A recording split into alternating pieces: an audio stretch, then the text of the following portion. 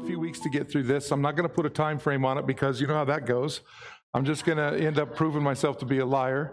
So we're just going to get started and go as long as it takes and see what God has for us next. So let's pray. Father, we thank you for this evening, Lord. That all the songs, Lord, they say pretty much, you know, what we want to say. That's the neat thing about worship. And so, Lord, we just can't say enough about who you are. And the longer we walk with you and the more that we desire to learn of you, Lord, the more that you want to reveal of yourself. It's been this way since the beginning. You know, the extent to which we come to understand you is going to be the extent in which we desire to understand. And so, Lord, that's why we come here and meet at these times, to take a deeper look, to understand things that are not necessarily, you know, evident right on the future, on the surface, but yet the depths of who you are and what you have communicated to us with your word, Lord, it's pretty staggering. So, Lord, open our eyes and help us to see these things. But as usual, Lord, as we look at this, you know, we don't want to get caught up in the ooh and the ah and the, you know, and all of the frilly stuff. But we want to understand this from your perspective because there is so much to see. So again, open our eyes, Lord. In Jesus' name we pray. Amen. So we're going to start. We talked about this before the holidays, with this, what I'm calling the genius of God in Genesis. This is something that I've been alerted to, or had been alerted to a few years ago. I knew it was there pretty much all along. Anybody that studies God's word does. But it's just not something that, you know, it's just kind of cool to read on your own. And I never really thought about actually putting it into a format to where it could be taught and shared, just because there's so much information. And you'll see what I mean by that. And so it's easy to get wrapped around the axle in the fluff. And we don't want to do that. That's not our purpose. And so as we move through this study, you're going to see some strange things. Some of you are familiar because you've sat under my teaching long enough to know. We will be looking at some Hebrew letters, the meanings of these letters and all of that stuff. And again, it's easy to ooh and ah about it. But what I'm trying to communicate here is just the depth at which God, when he gave us his word, the depth that is available there for those who will take the time to really dig for it. He'll meet us where we are superficially and walk with us, and there's nothing wrong with that. But if you have that desire to go deeper, to see a side of God maybe that you don't normally see as he sort of reveals these, I don't want to call them secrets because they're not secrets, at least from the understanding that we have of the word, but just the depths of who God is and what he has communicated to us in our word. Because let's be honest, for most of us, we take his word pretty much for granted. I mean, we very seldom spend any time in it. And that's why we do these studies that we do, whether it's Sunday morning or Wednesday night, is to get, you know, to get to the point to where we're communicating the stuff that you don't normally pick up when you just pick it up and read it. That's if you pick it up and read it at all. So we're going to take a few weeks, as I said, to go through this and to see some of these amazing things. Now, I never had a title for this, and this stuff is all available. I'm not going to teach anything here in the next few weeks that's not available on YouTube or Google or anything. You can find all of this stuff. I'm just trying to bring it all together. And initially, like I said, I did it for myself and kind of put it together where it would make sense to me. And that's when it became like, hey, you know, this is something that could be shared and I think might benefit some folks. So we're going to take a look at this. Now, we're going to really just look at, it's going to take us, you hear me all the time say we could spend like literally a lifetime on a single verse in the scripture. And we could definitely do this in the passage, and you'll see why here. But we're just going to really look at Genesis chapter 1, verse 1, because... And by the time we get through that, you will see that, and hopefully it will spur you on to want to pursue these things on your own.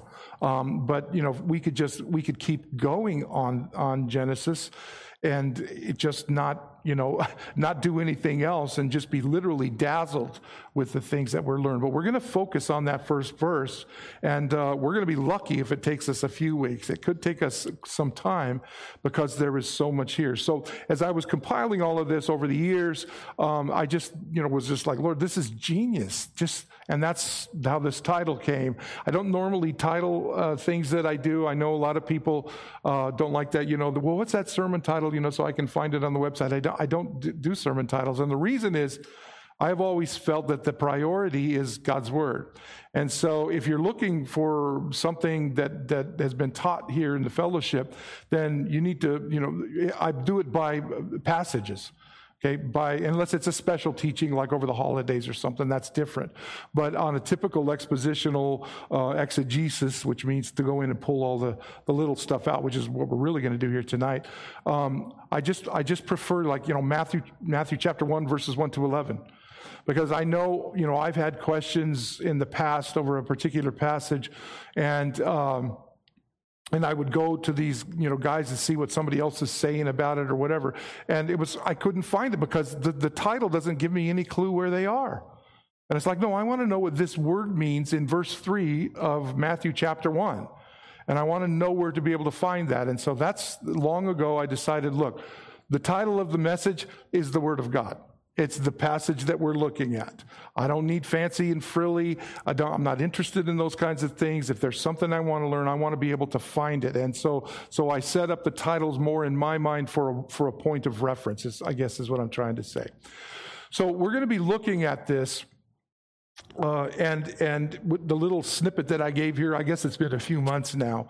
We're going to really, and I mean this in a literal way, literally take this particular verse apart piece by piece, word by word, letter by letter. Because Jesus very clearly said, look, every jot and every tittle. That means to the smallest stroke of a pen. Don't believe, don't get mixed up, because a lot of people say, well, it's a dot, and it's not. It's the way the letters are written with the little things on them. Those are what we're talking about, the stroke of a pen, because I've shared with you in the past when I was doing the Hebrew, if you don't get that just this little gap in this one particular, that I'll show you when we get to it, if you don't get that connection and a little bit of an overhang, you're pronouncing the het instead of a hey, because they look identical except for that. The dalet is the fourth Hebrew letter, and the resh is round, whereas dalet is a straight looking 7. If you don't get that, then it changes everything. And that's what Jesus was talking about. That's the criticalness, but that's the tension that God gave us His Word and inspired those who would communicate that to us, the authors of the Scripture, in other words, that He wanted us to know these things. And so that's what Jesus meant, that every single small stroke of the pen is going to be fulfilled because it all has meaning. And we should understand that because it comes from God. So we're looking at Genesis. We're going to look at the first verse of the first chapter. So just a little background. I know that probably for you guys that are here, you probably already know this, but most people don't know. Where does the word Genesis come from? Well, we get it from the Greek because English, comes more off of the Greek, whereas the Greek comes off of the Hebrew. But the Greek is genesis, and it means origins or beginnings. That's what it means. But the Greeks took that from the Hebrew word bereshit. It's actually reshit is the whole thing. And so what reshit is imagine, origins or beginnings. So for the Jew, the book of Genesis is called Bereshit. Okay, and it means in beginning. I'm not going to take the time now because we're going to break that down, and you'll see it when we get to it. But that's if they say Bereshit, they're talking Genesis because it's the book of origins. So that's where the title comes from. So it goes from Hebrew Bereshit to the Greek Genesis to us Genesis. That's how it all happens. Okay, so the one thing that anybody that knows anything about studying God's Word and teaching God's Word knows that because it's the book of origins in any of the languages or the book of beginnings, that if you want to understand doctrines, for an example, teachings or instruction, if you want to understand those things, you have to find where they first appear. And here is a problem that I've mentioned many times in the church today, and has been for the past few decades, is that everybody wants to understand. Let's take a simple word like sanctification. So everybody wants to understand sanctification from a New Testament perspective. But what they're failing to understand is that the concept of sanctification, being set apart, comes not from the New Testament, it comes from the Old. And salvation, the doctrine of redemption, as a matter of fact.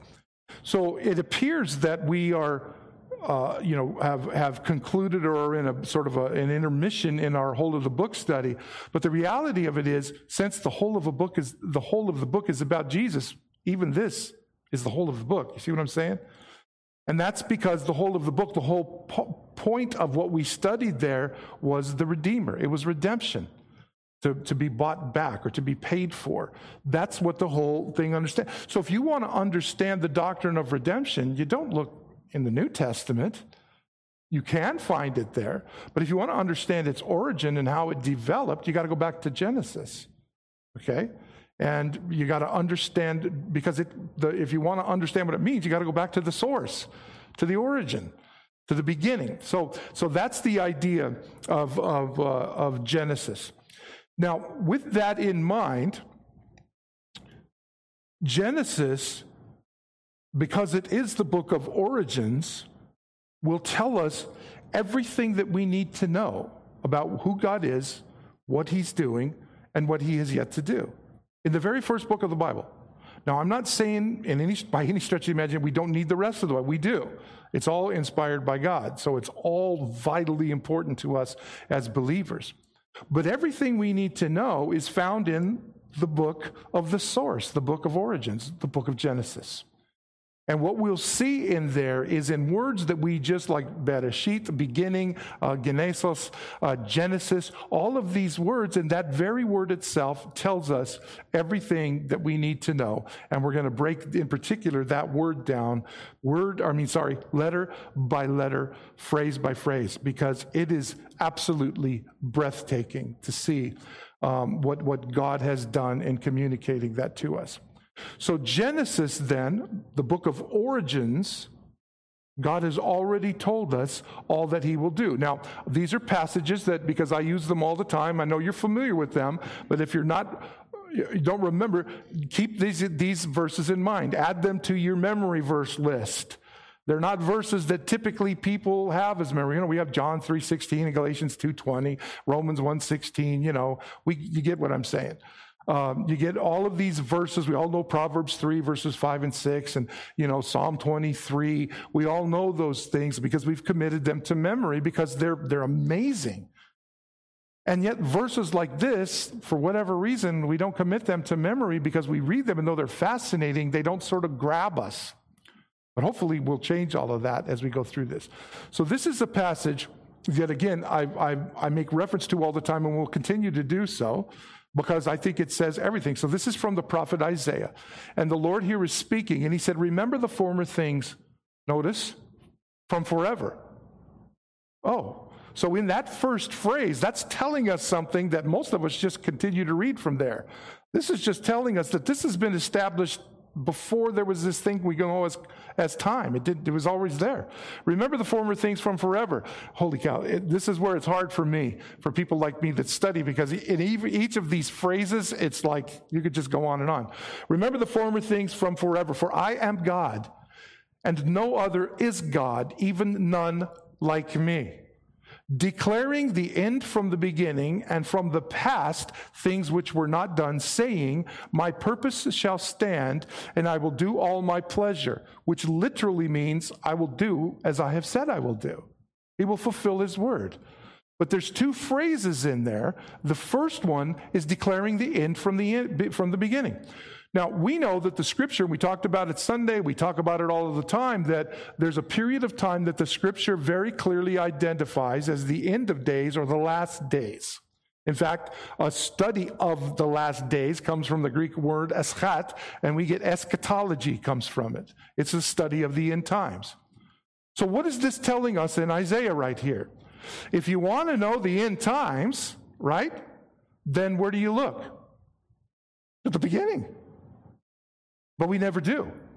We look at the end times and try to understand them from the perspective of, quote unquote, the New Testament.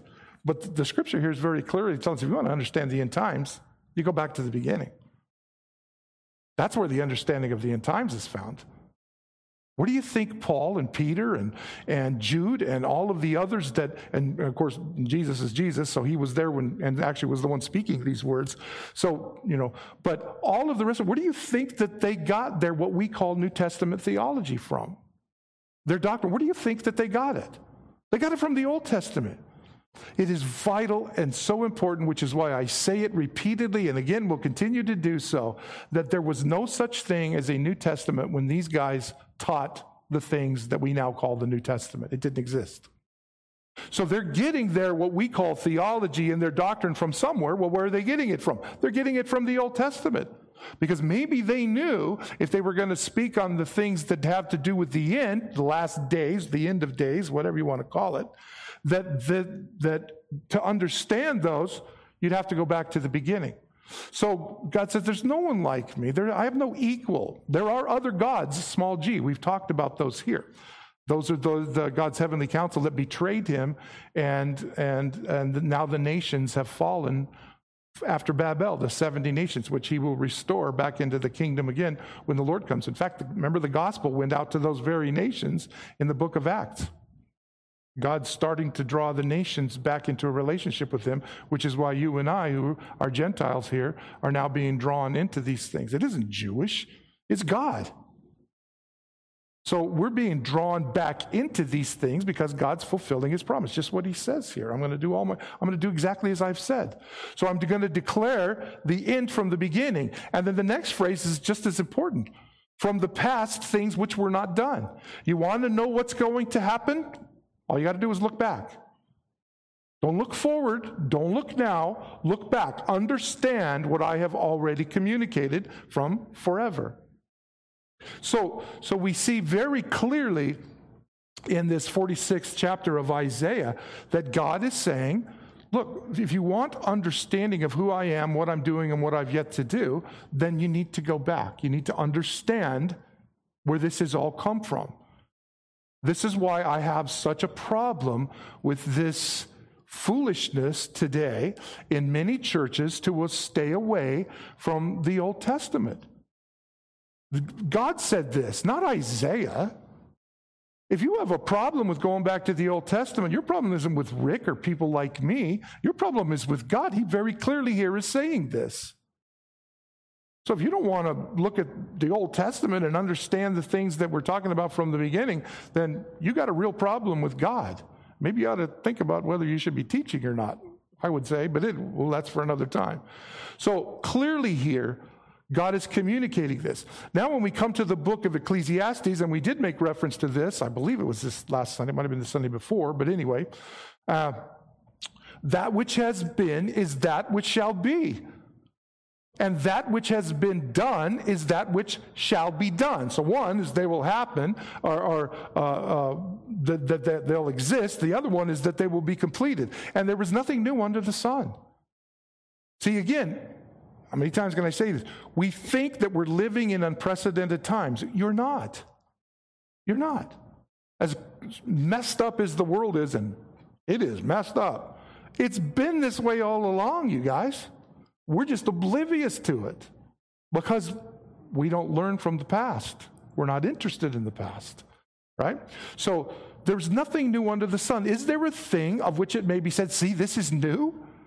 No, there isn't. It has already been in the days of old, which were before us.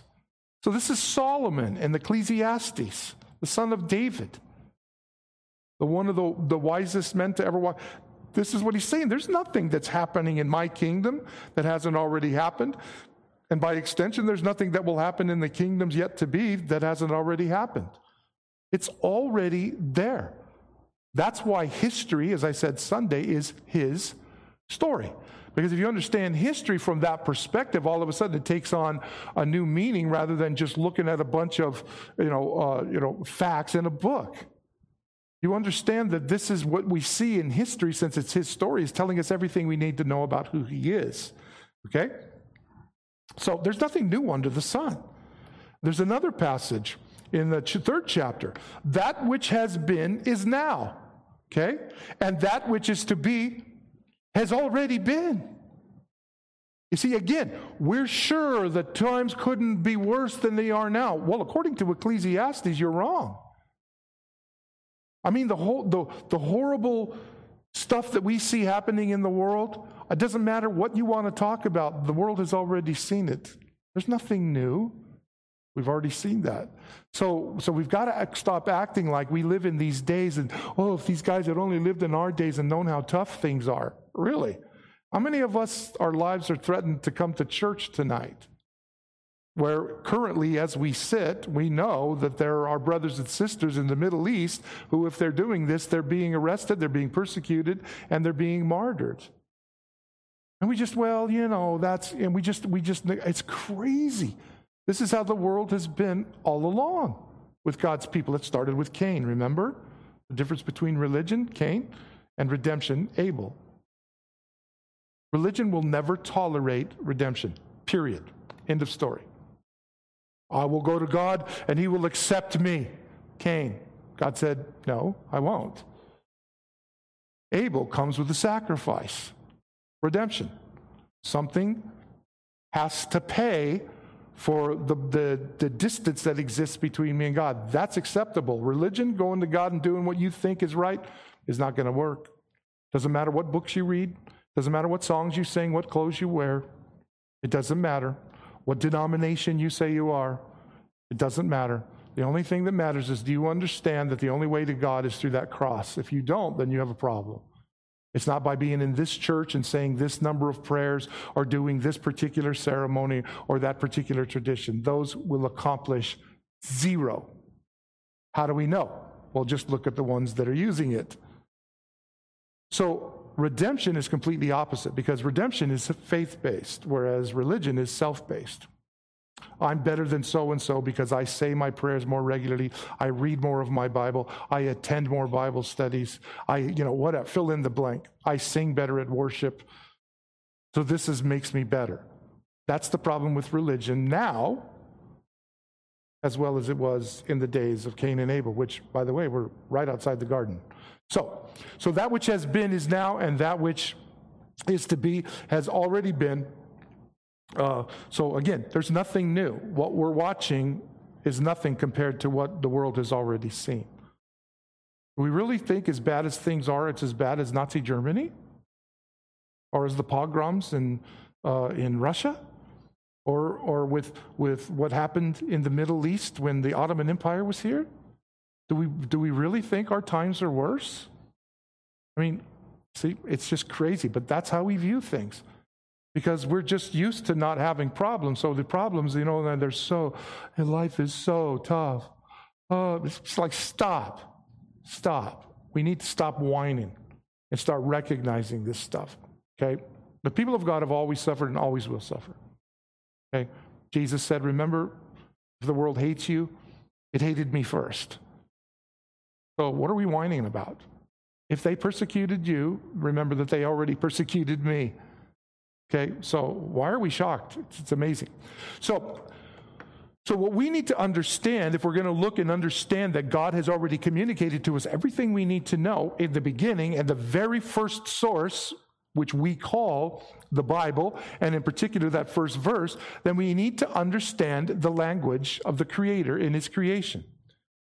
So this is where we're going to develop this. We need to understand that what we read when we read Genesis 1, or when we study it, or whatever it is, that we need to understand that its origin, we're finite. Words on a page are finite, but the words that those words were copied from are not. That's why Jesus said, heaven and earth will pass away, but my word will stand forever. So what God has communicated to us verbally that has been pinned down on paper or, papyrus or whatever it is, sheepskins, whatever were used, we need to understand the meaning behind that. Because God, once again, in creating, was explaining to us everything that we need to know. Okay? So we see this phrase, and you can see I'm going to be using different versions here. This is, I want to say this is light.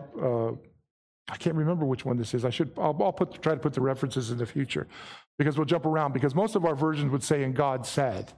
Okay, but this one is truer. I want to say this is the American Standard. I'm not sure, but anyways. And Elohim said.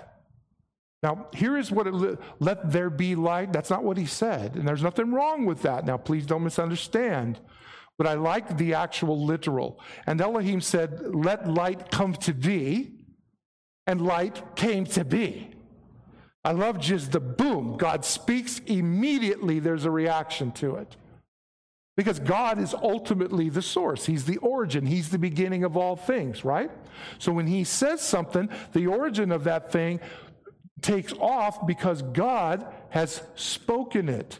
And so, there was is fine, but I like that God said this, and boop, and light came to be. There was. There was no, the little spark, and it started to get bright, stop. It's just God spoke and said, this, and I want light, there's light. It immediately responds to its creator, okay? So in the account, the creation account of Genesis chapter 1, which is a sort of in case you get confused, because the critics of the Bible will say to you, your Bible is wrong because Genesis chapter 1 and the days of creation are different than what Genesis chapter 2. That's because they're dorks and don't understand God's word. Genesis chapter 1 is an overview. Think of a movie scene where the camera is back and it's panned and you're seeing all of these things take place. That's Genesis chapter 1. Chapter 2, the camera zooms in on the prime characters. That's what Genesis 2 is. It's not a different account. It's a more detailed account. So don't buy this garbage. Okay, that there's two different creation accounts. That's absolute absurdity and comes from people that do not understand what they're talking about and should probably just shut up. Okay, you can see this really bothers me when people challenge this stuff. And I'm talking believers that do some of this stuff. It's just Anyway, so in the creation account in Genesis chapter 1, in particular chapter 1, we see this word said. Now, and he said, and God said, in the Hebrew is vayomer. That's how and vai is and omer is to speak, okay? And Elohim said, vayomer, and then let light come to be, and light came to be. That phrase, said, Elohim said, happens 11 times in one chapter. So what that's telling us is God speaking is pretty important. Okay? Because it's repeated over and over and over again. So that tells us that there's something significant about this particular word. Okay? But it's not the only one. Then we have Elohim called. So in one instance, he's speaking it. Once it exists, came to be. Once it exists, then he names it. He calls it something, okay? So he's identifying what it is, not for his sake, but for ours. So the idea of both speaking and calling are both actions that God is doing that only God can do, because only he is the creator. Nobody else can do this, all right? So this is why these things are so important for us to understand. When we see these words, it's really cool that God said, let there be light. But do you really understand what's being spoken here? I mean, the very fact that God can say something and there's an immediate reaction. And when it's that way, then God identifies it as something, and then concluding with it. I could have gone on, and it was good. It was tough. It was as it was intended to be. So it's just incredible. So again, our study on this and why we're doing this is I'm trying to communicate to you guys the importance of every single word. Because our thought process is not like that. And you don't have to be, don't misunderstand. You're not, well, maybe some of you are, I don't know. But if you're not called to teach, this probably is not something that is a priority. But if you're called to teach, or if God has called you to a deeper understanding of His Word, then these things are going to make sense. So if you're not like going, oh man, I don't know if I want to read God's word by, well, that's fine. You don't have to. He's structured it in such a way that we can read it devotionally. We can read it, intellectually. We can read it so many different ways, and it speaks to us because it's from Him. So you don't have to do this, but I'm hoping to show you that even if you're not one that is going to do that there is a depth to this, which again reveals to us the genius of our God. That there's so much more to Him than we typically understand. We all know that, but we're going to try to at least get a little clearer grasp of that. Because obviously, again, we're finite. He's not. He's infinite. There's no way anyone finite can grasp the infinite. It's just not going to happen. There's no way that a mortal can grasp the eternal. It's just not going to happen. Okay? That's why we need to be changed. 1 Corinthians 15. So here's what we need to do. We need to understand this, what we're talking about. So to speak is to use words, right? That's what's happening as I'm speaking to you guys. I'm using words. Because that's how we understand, or that's where our understanding comes from in communication. So to speak is to use words. But do you ever stop and think about words? What are words? Well, let's take a closer look at that. Words are formed by a combination of sounds. Look at the word combination, okay? Well, look at formed and then the word combination. In the English language, the word formed is a one-syllable word, formed. But then you have combination. It's a multiple-syllable word, combination. It's 4 syllables, okay? This even happens with names, okay? Rick, single syllable. I'm a single guy. No, I'm not a single guy. That's not what I'm saying. Just one thing. Whereas then there's Marie. 2 syllable. But in this phrase right here, it's a combination of sounds, right? So there's a 4-syllable word, there's a single, so we could do this for the rest of them. Words is obviously a single syllable word. So it's a combination of these sounds. But what we need to understand is that those sounds have something that formed their basis as well. By the way, in Belize, when we lived in Belize, with Zelda was here, they would say combinación, very much like Spanish, because they tend to pronounce all of the words. Okay? So anyway, we'll just keep moving on. I got all kinds of stories I could tell you about the Belizeans, but we won't. Okay? So sounds are based on letters. It's letters strung together which give us a sound. Okay? That's why when we're working with the kids down here in the school or in any school setting, we talk about when they're learning to read, pronounce the letters. Look at the letters and recognize what each letter stands for so that you can come up with the word. I'll just use serenity. Cat. So, cat. You see? We do this with our children to help them to understand what it is they're reading, and then we neglect to do it when we're reading the very Word of God. Shouldn't that tell us something? Because we'll just look at the Word because we have the ability to read them without breaking them down, and we think, oh, that's all we need to know. But if we really get down into it, of course, English letters don't really have any meaning other than a sound. Not the same in Hebrew or in any other language for that matter. So sounds are based on letters. And then letters in a specific sequence are sounds that form words. Okay? M-A-R-I-E. Marie.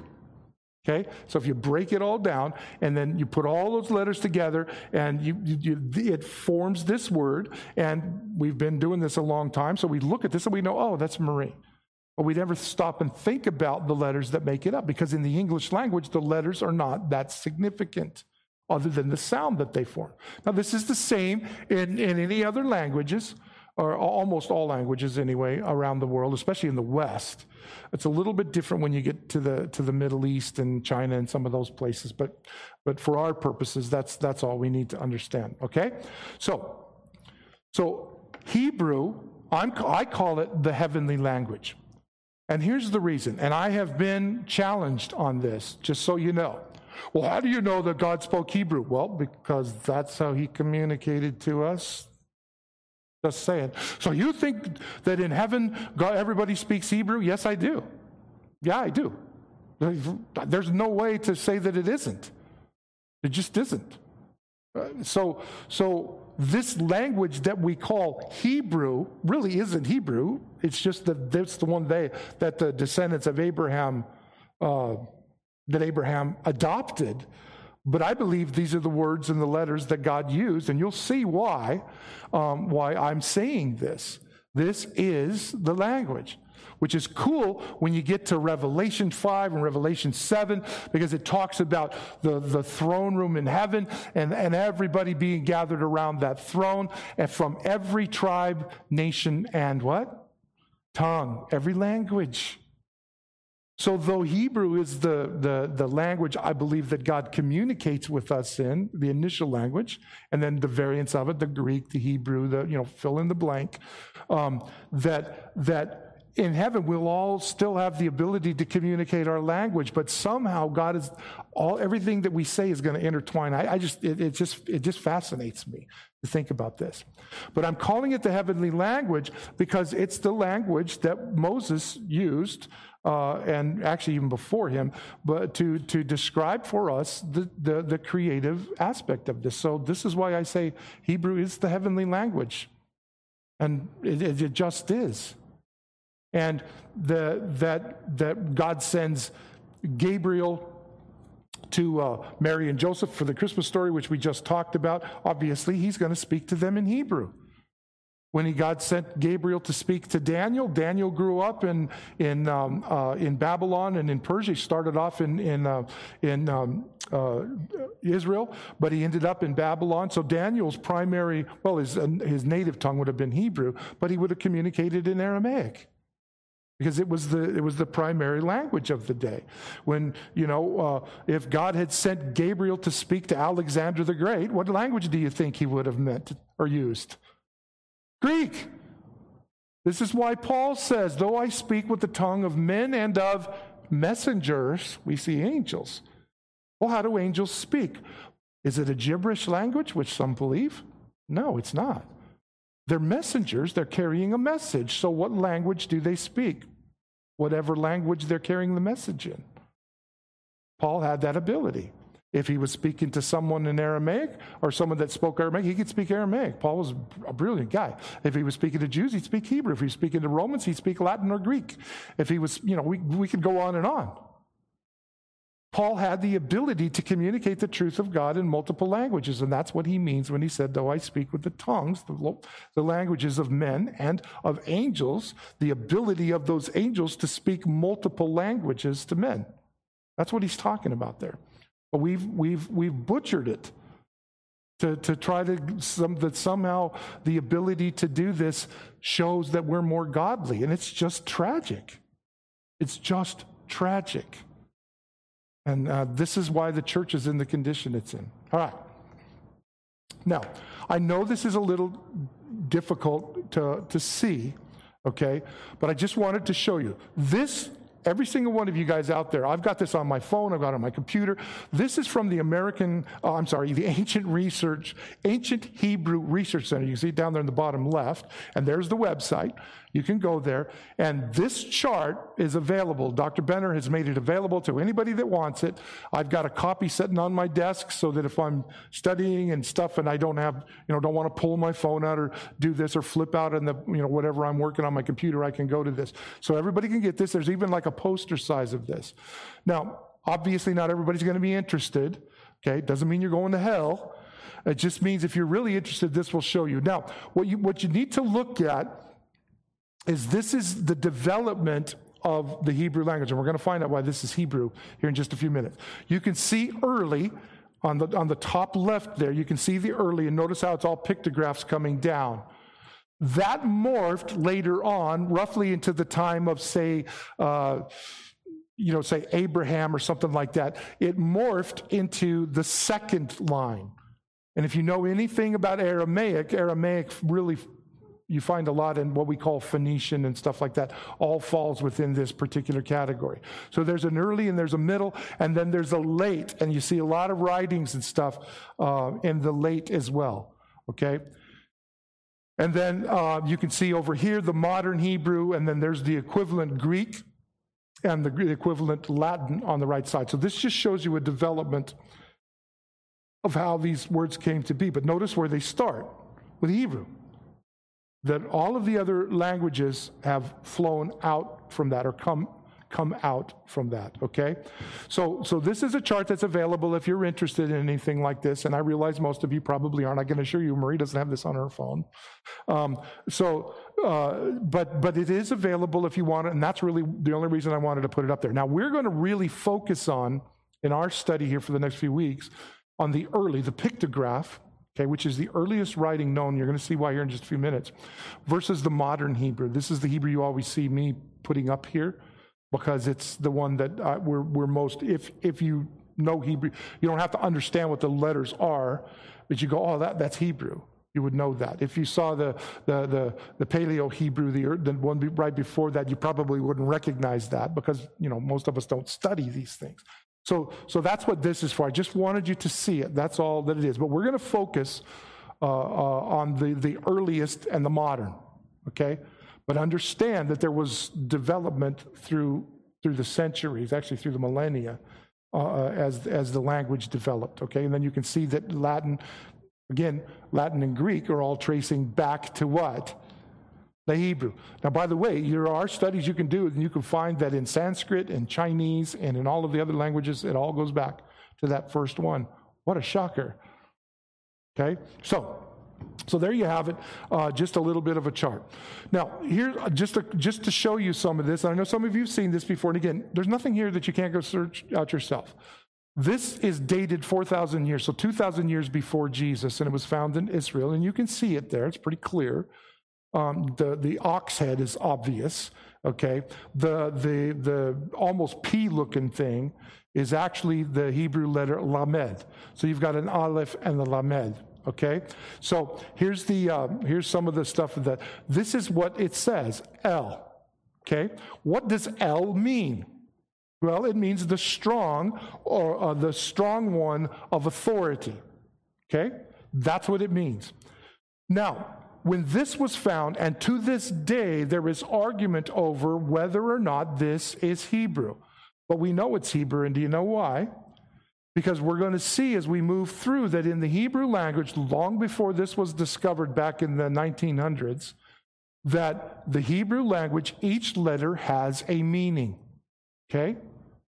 So in other words, I'll just sort of give it away here. The aleph, the first letter, means strength or authority. And the lamed, the P-looking thing, which is actually like an upside-down J, that's the Hebrew letter lamed, and it also means authority, but authority as it relates to a shepherd. So no other language could decipher this. This doesn't look Chinese, it doesn't look Greek, it doesn't look clearly, it doesn't look English, it doesn't look Egyptian, it doesn't look anything. So they were like, well, what language is this? Well, that looks like strength and authority. Wow, that sounds like, it looks like it might be the Hebrew language. Well, it is the Hebrew language. So it's El, the strong one of authority. Well, what does that mean? Oh, I don't know, God. Now, we just read a passage, Elohim, that's the plural of El. El singular, Elohim is the plural, okay?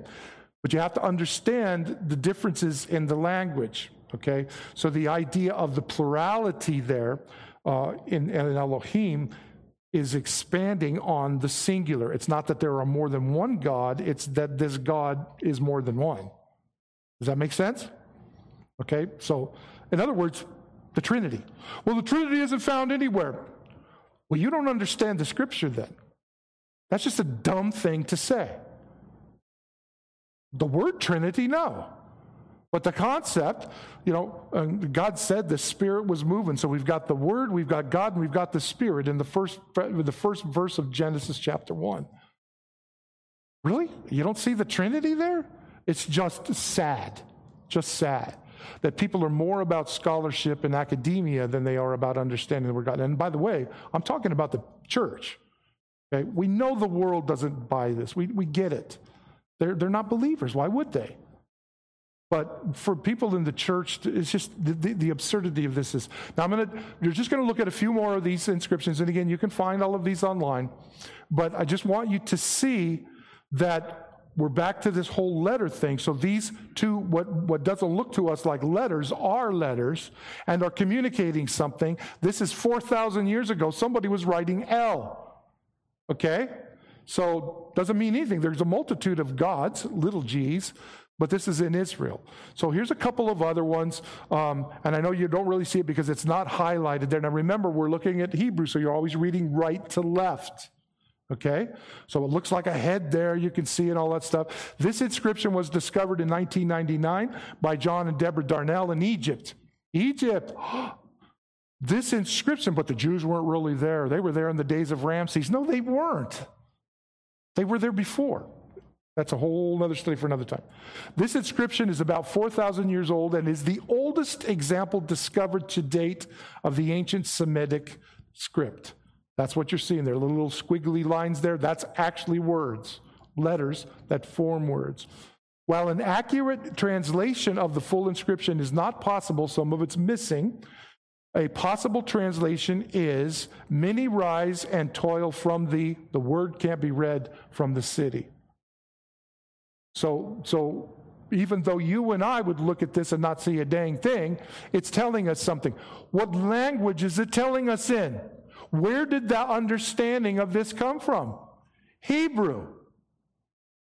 It makes no sense in any other language. But it tells us all of this, and it's found just about the time Moses was in Egypt. Imagine that. Okay, a couple more, and we're just going to flash through these. Sinai, and in Sinai, as the Jews went to the Mount Sinai, with the etchings highlighted in black and the proposed Hebrew equivalents added in green. There you can see the green. That's the modern Hebrew with these pictographs, this or early Hebrew that we just talked about, added in green, containing the name Ahisamach, overseer of minerals. Now, we don't know who this is. We don't know what he did, but obviously this is attributed to this guy. But the point is, the only way to understand this is Hebrew. That's the point. And this is found in Sinai, where I thought they wrote it with Egyptian hieroglyphs. Well, they did, but not initially. Okay? So, one more. This is Sinai 361, also the photo below. That's with etchings highlighted in black and the proposed Hebrew equivalents added in green, which contain the name Moses. Oh, in the lower right corner. Okay, whoops, gosh darn it, I clicked too fast. You can see there. Don't worry about it, but that squiggly thing, that's the mem. The W-looking thing is the Hebrew sheen, which if you put the vowels into it, because remember, there's no vowels, it's Moshe. So it's Moses. Moses' name on this stone from, about the same period of time, 4,000 years before Jesus, in Sinai. But the archaeologists tell us, oh no, the Jews weren't there 4,000 years ago. It was later. Okay, so we're just about out of time, so I'm going to try to figure out where to stop here. So this is where we'll conclude with this part. So the other thing is, unlike our English letters, Greek letters, whatever, our letters function as letters, and they do a great job. Obviously, we're communicating just fine here, and letters are up there, and you're able to read it. But in Hebrew, there's much more to a letter than just it being a letter, okay? So there's a few things that we need to identify, and this will all make sense as we go on. But for now, I know you're going, it's like overload. But there's first, it's the letter is conventional. It's simply functioning as a letter. So the thing that looks like an X there is the modern Hebrew aleph. We're going to see it here in the ancient. And of course, that's our letter A. So it just functions as that. But notice that it's also verbal. It's a word. It's aleph. It's an entire word. It's not just a. That's a vowel sound. It's aleph, okay? It's there's you can see there, that's how you say the Hebrew, that's how you would write it, and that says aleph, okay? Now, what's interesting about this, is that this now is where we get into this understanding of how the word works. We're going to break aleph down because there's three letters there. Each has its own meaning and has a numerical value. We're going to look at that here in just a second. But also, a Hebrew letter forms a picture, like we said. The aleph means strength and power. The beit means house or tent. Okay, the dalet means doorway or gateway, so on and so forth. We're going to be looking at all these, so don't worry about it right now. Okay, function as a letter, and there you see, that's the letter aleph. That's what we saw carved on that rock to start with. It's the letter aleph, okay? So that's what it looks like as a letter, but when you string it together as a word, the letter aleph, and you say aleph, this is what it looks like. Whoops, there's the there's the lamed, which we saw in the stone, okay? And that's peh. Believe it or not, that's a mouth. Peh means mouth, okay? So that's how it looks in pictograph if you sound it out. So now you understand, or hopefully you're starting to understand why it was important that we looked at those pictures and stuff and understand that the earliest writings that are being found are all Hebrew. Otherwise, they wouldn't be able to be translated. That's why it's significant, okay? Because that's the language that God communicated to us in about creation that we're going to take a look at. Fourth, that each number, they're numerical, each number functions as a number, okay? So our letters don't do that. A would be equivalent to 1, B to 2, but they don't function as that. We have, which by the way are Aramaic letters. We use Aramaic symbols, I should say, for our numbers. Okay?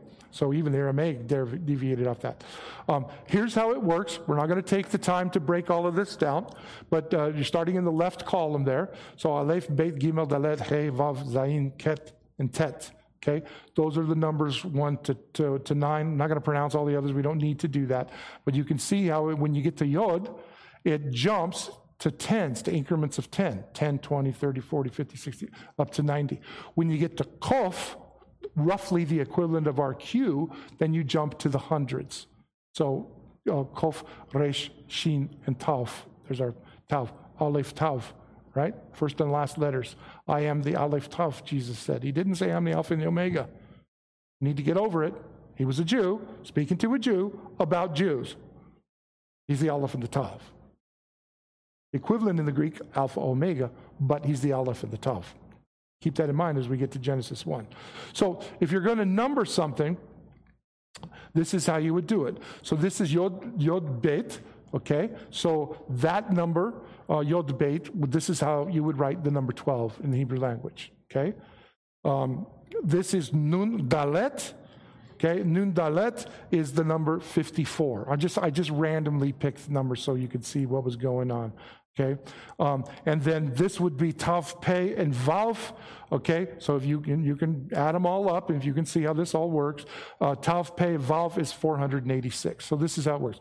So if you're looking at Genesis in Hebrew, if you're looking at Genesis 2 verse 1, you would say Bereshit Aleph Beit.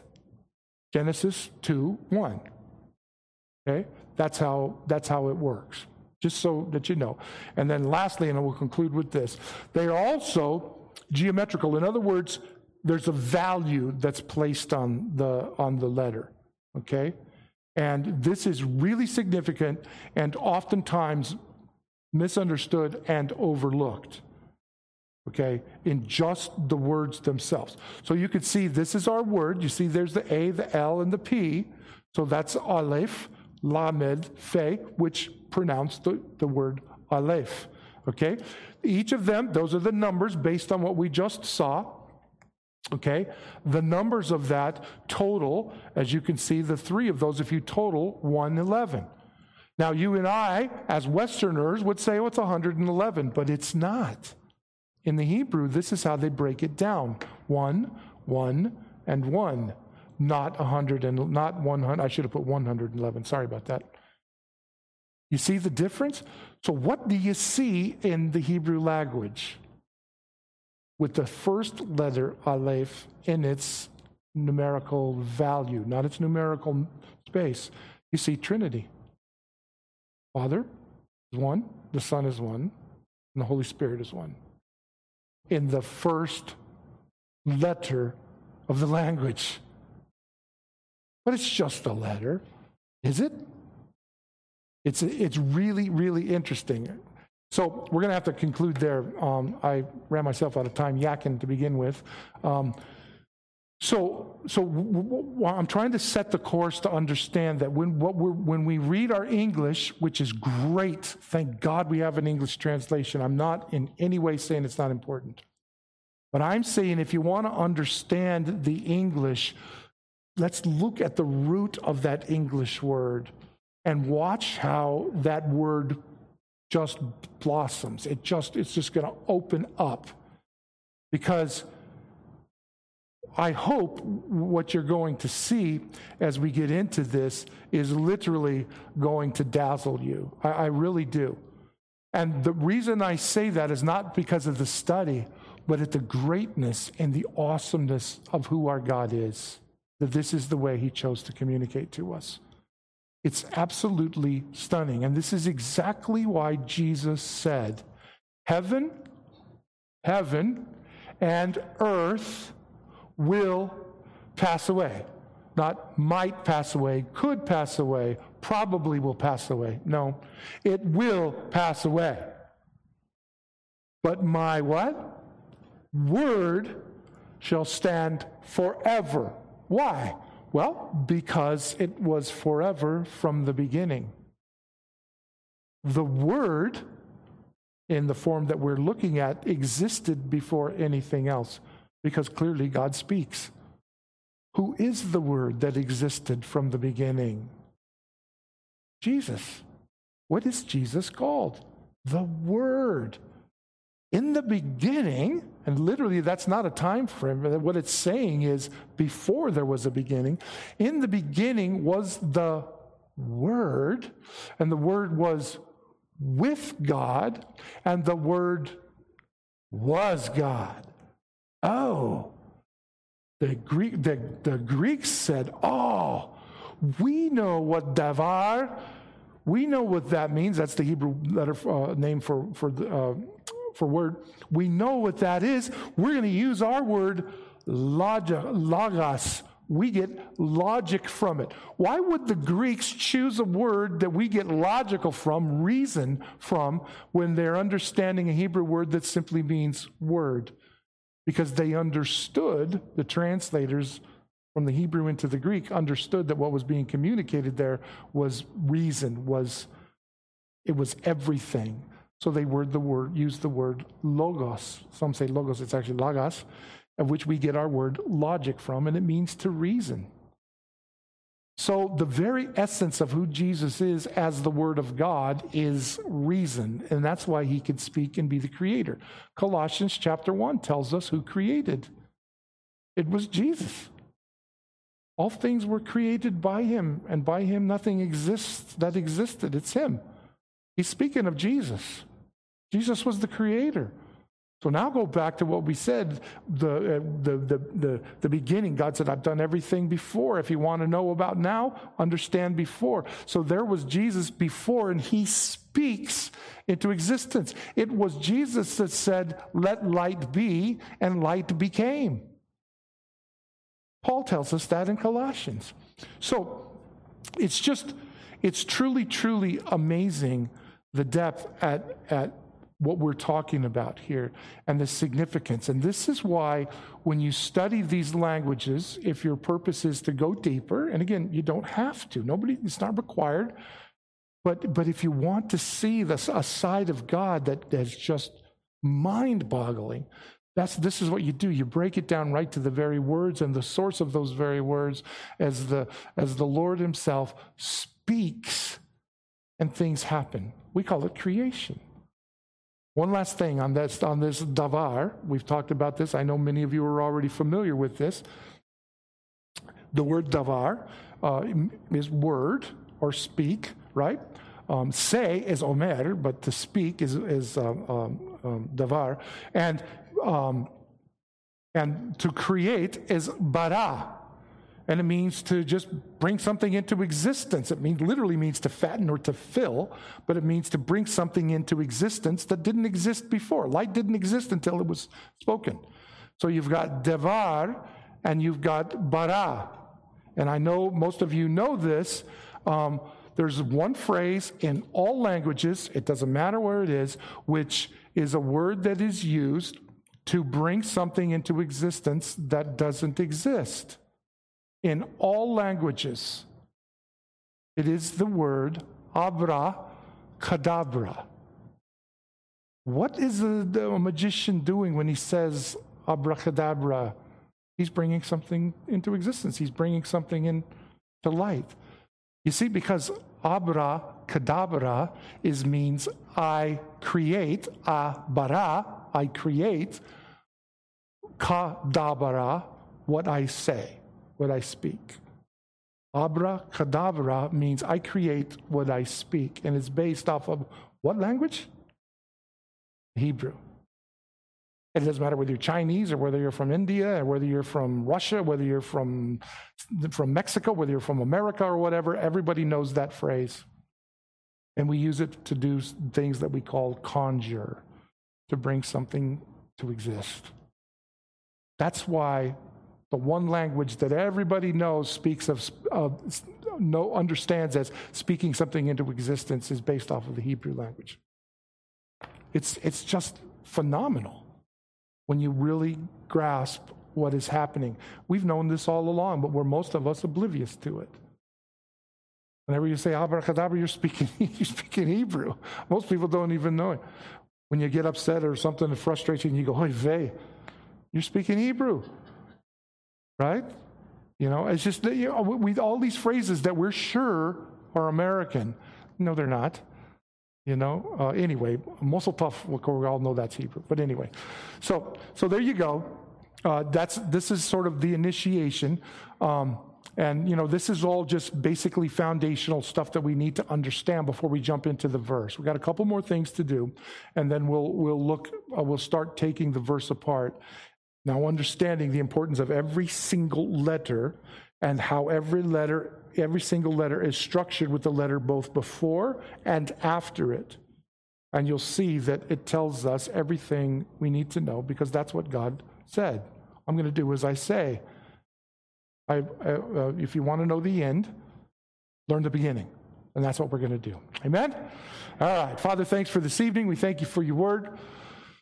Just how amazing it is, which shouldn't surprise us. You're an amazing God. Your understanding, you're so far beyond us, it's not even funny. Even to use the frame, our God is genius, doesn't even scratch the surface of who you are. And yet you have communicated to us everything, not only that we want to know, but everything that we need to know. So, Lord, we're going to take our time to try to get a better understanding, a broader understanding of just what that means, because we will be literally dazzled with what we see. So thanks for meeting here with us this evening, Lord. In Jesus' name we pray. Amen. All right. God bless you guys. Have a great night.